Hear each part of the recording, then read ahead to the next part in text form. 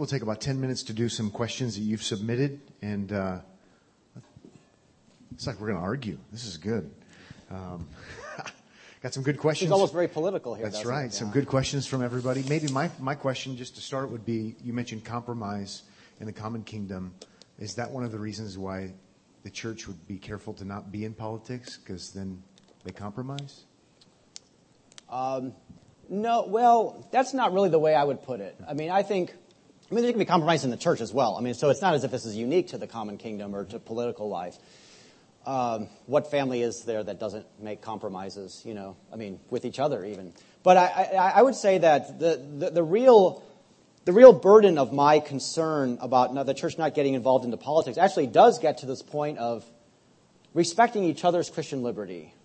And that what the church is called to do is to proclaim the Word of God. Politics always involves more than that. It always involves questions of application. It always involves what I was just referring to as judgment calls.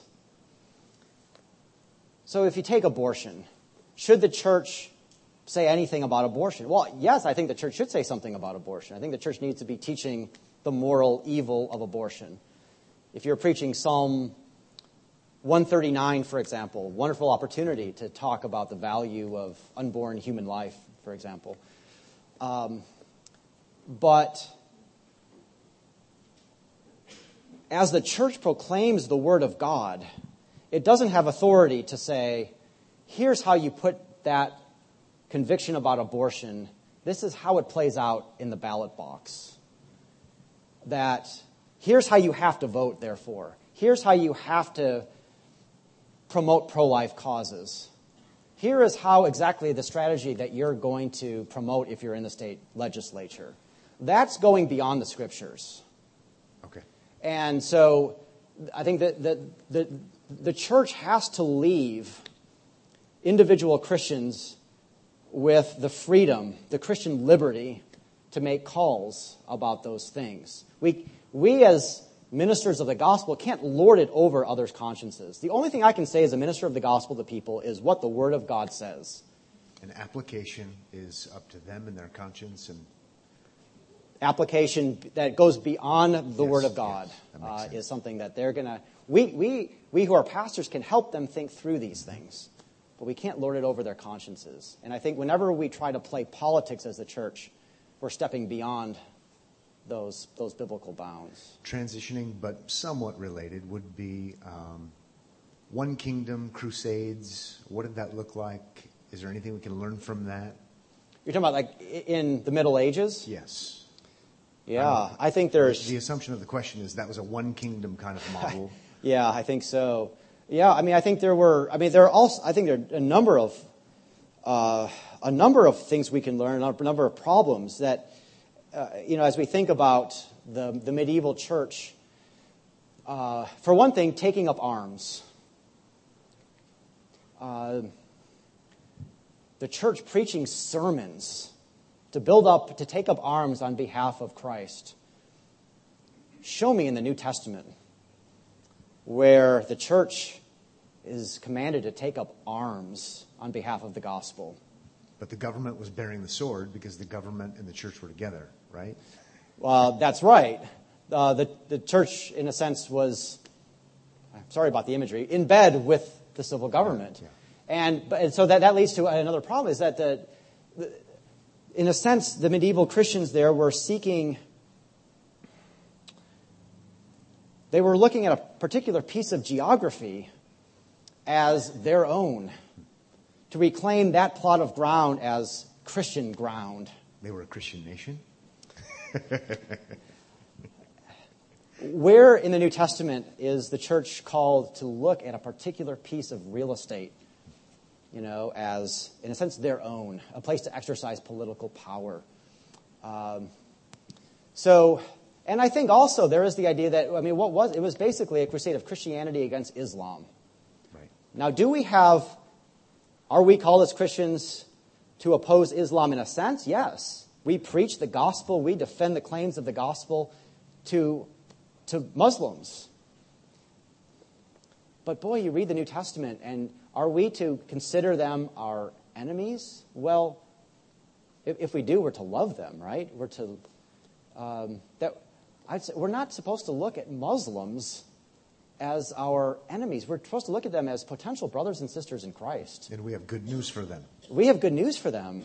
And even if they don't want to believe the good news, we're still called to love all of our neighbors, to do good for them even if they don't do good back to us. And so the whole idea of taking up the weapons of this world in the name of Christ, to think that we advance the kingdom of Christ by the physical sword, I think is getting things really backwards. We've been given the keys of the kingdom. We've been given the word of God. That is our sword, and that's what we should have exercised. Someone asked a question related to that about how to read the Bible, as far as you do see, you could have proof texts from the Bible that would seem to say, I read this Old Testament passage and we do kill the unbeliever. Yeah. The question basically gets at, it seems like you're calling for a unique and careful way of reading the Bible. Yeah. Yes, I think that's a good observation. I assume this person is asking about, the stories in the Old Testament about Israel going into the Promised Land and slaughtering the Canaanites. Israel's a nation. Are we a nation? What's the difference? Yeah, and these get into really big issues, but I think it is very important. I made some mention of this in my second lecture, that God was doing some really unique things when he established Israel. And he was really setting apart the nation of Israel living in the land of Canaan as a sort of a picture of what heaven was supposed to be. Setting aside a people who were supposed to be purified from this world, in the sense that geographically separated from this world. A confessional nation. And even though the story of Israel takes up the majority of our Bible, it's important to remember that is actually an interlude of history. It's not the main action line in history. In Galatians 3, Paul explains how God made the covenant with Abraham. He added the law of Moses for a time to prepare God's people for Christ's coming.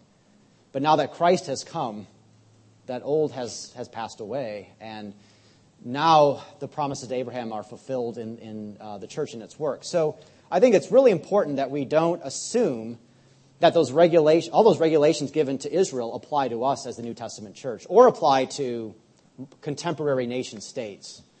Both the church and the state today are something other than what Israel was. Israel was a holy theocracy which God established for particular purposes. And we need to be very careful about just taking those things and applying the regulations to church or state today. Because we could easily be biblical with all kinds of proof texts and do all kinds of things. Context kind of thing, right? That's right. I mean, this is one of the advantages of recognizing the biblical covenants, in that it's the same God, it's the same moral law, but in different situations, in different contexts, God applies that law in different ways. He doesn't apply his moral law in the church the same way he does in the state. And you think about the comparison of the state's justice and the church discipline, which I was talking about. Right. I think that's a good example of how we need to be very careful of the context in which we're talking about. And you made several references to ghettos. What do you mean by Christian ghetto? Abraham didn't start a ghetto. Yeah. What's that? Yeah, maybe. Yeah, I can see that maybe that wasn't immediately clear. That this is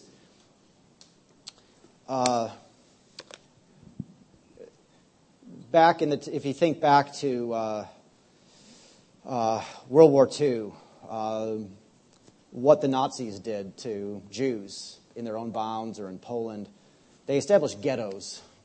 I mean, they didn't just establish. There were often Jewish ghettos before then, and then the Nazis sometimes would seal these off. And what we kind of refer to there is sort of the idea of a certain people establishing their own neighborhoods, their own networks, their own way of life as a sort of an island within a broader culture. So what would a Christian ghetto look like? So I would say, when I say don't establish a Christian ghetto, Christians don't get together and choose a plot of land in the greater Omaha area and say, now this is where we Christians are going to live. We don't just start businesses and say, okay, we're only going to trade with each other. We don't say we're going to establish our own, I use the example of health club. We're going to establish our own health clubs. We're going to establish our own tennis clubs. We're going to do all of these things only with each other. We're going to establish this little island of Christianity within this broader world. So what I'm suggesting is that that's not the biblical picture. In a sense, Israel in the Old Testament was a great big giant ghetto. Okay. But that was for God. That's what God commanded of them. What's interesting is, go ahead. But that's not the way Abraham lived. That's not the way the exiles in Babylon lived. And it's not the sense that we get in the New Testament. Okay. God expects us to be living in the midst of unbelievers. And He wants us. He wants us to meet them. How else is the gospel going to go forward if we're not interacting with unbelievers, if we're not letting our light shine before men? And implied in that we're acting like strangers and aliens. We're like Israel in that sense, right. Not in the promised land. That's right, yeah. And I mean, think with it. If setting up your own ghetto is a way of saying we don't want to act like exiles and aliens. Mm-hmm. We just want our own people around us. We're going to try to make it safe. And someone has made the observation and wondering if a Christian ghetto, today might be, some churches have everything. It's a one-stop church. You come and they have a health club or a fitness program, coffee shop, restaurant, oil change. It's been big in the church growth movement. Yeah. You come here and you don't have to go anywhere else. Yeah. Christian ghetto? I think there's a real danger in that. I think it's dangerous from that perspective. That are we trying to wall ourselves off and sort of just create our own mini Christian culture that sort of has a kind of an airtight kind of boundaries to it? But it's also problematic in that sense that did Christ give the church authority to be doing these things? And can you really do all these things and keep the center on Christ and His gospel? Because there are many good things to do that we can do out of love for neighbor, but not what the church is called to do. That's right. Okay. Someone asked the question about if you're a real estate agent and you're selling property that's Roman Catholic property or owned by them, and you're basically ordered to refer to the contact person as father, and that's against your conscience, what do you do? Yeah, I would... Well, the first thing I would say is you should not act against your conscience. So in that way, maybe it's an easy question. If you really are conscientiously bound there, then you shouldn't do it. Maybe the question is, should I feel conscientiously bound? Maybe I should just maybe I can try to speak generally about that sort of thing. I think that there are... I think we have to remember first that there is nothing wrong with doing a real estate deal with Roman Catholics or with Muslims. Provided you make a profit. Or with atheists, as long as you make a profit. Yeah. Remember, Abraham striking a property deal with the Hittites. And I'm not sure Abraham made a profit on that. I think Abraham might have got ripped off. So some pushback to that. Help me then. I thought I wasn't supposed to do business deals and interact because 2 Corinthians 6 says don't be unequally yoked with unbelievers. Yeah. I think that I would say that has first and foremost the application is in the Church of Jesus Christ. I think we see good reason to think it also has application in whom we marry. Mm-hmm. But if we're looking for clarity on one part of Scripture, we look to other parts of Scripture, right? 1 Corinthians, what Paul had already written. I think I made mention of this. Chapter 5. 1 Corinthians 5 is that, Paul says, don't associate, with, don't even eat with the adulterers and idolaters and swindlers. But then he says, well, I'm not talking about the adulterers and swindlers of this world because you have to leave the world. He's not saying you can't sit down for a business lunch with an unbeliever. He's not saying you can't sit in an office with an unbeliever. What he's saying is that you don't yoke yourself spiritually to the unbeliever. If we find that there's an adulterer or an idolater or swindler in our midst as the church, we need to deal with that. That we need to undertake that discipline for the sake of the purity of Christ's body. That's how we guard ourselves about being yoked to unbelievers. It's not that we can't have these kind of worldly dealings with them. Comes back to the issue of being biblical. You can proof text anything. Yeah. But context, big picture, it's been so helpful. Comparing for that reason. Scripture with Scripture. Scripture with Scripture. Yeah. Absolutely. Well, there are more questions. I apologize if your question didn't get answered, but I fear the faithful servants working with my kids more than I fear you for not getting your question answered. So we are going to wrap things up. At 2:30, we do have whatever room is in the library. We've invited leaders to come, but I'll open it up to you all if you'd like to. Dr. VanDrunen is going to do a seminar on religious liberty. And so we'll take a little break. We'll dismiss everybody, actually. We'll give him a little break. We'll be in the library for that seminar. But all of that to say, we need to wrap up this portion of the conference. Let's thank David VanDrunen for coming and helping.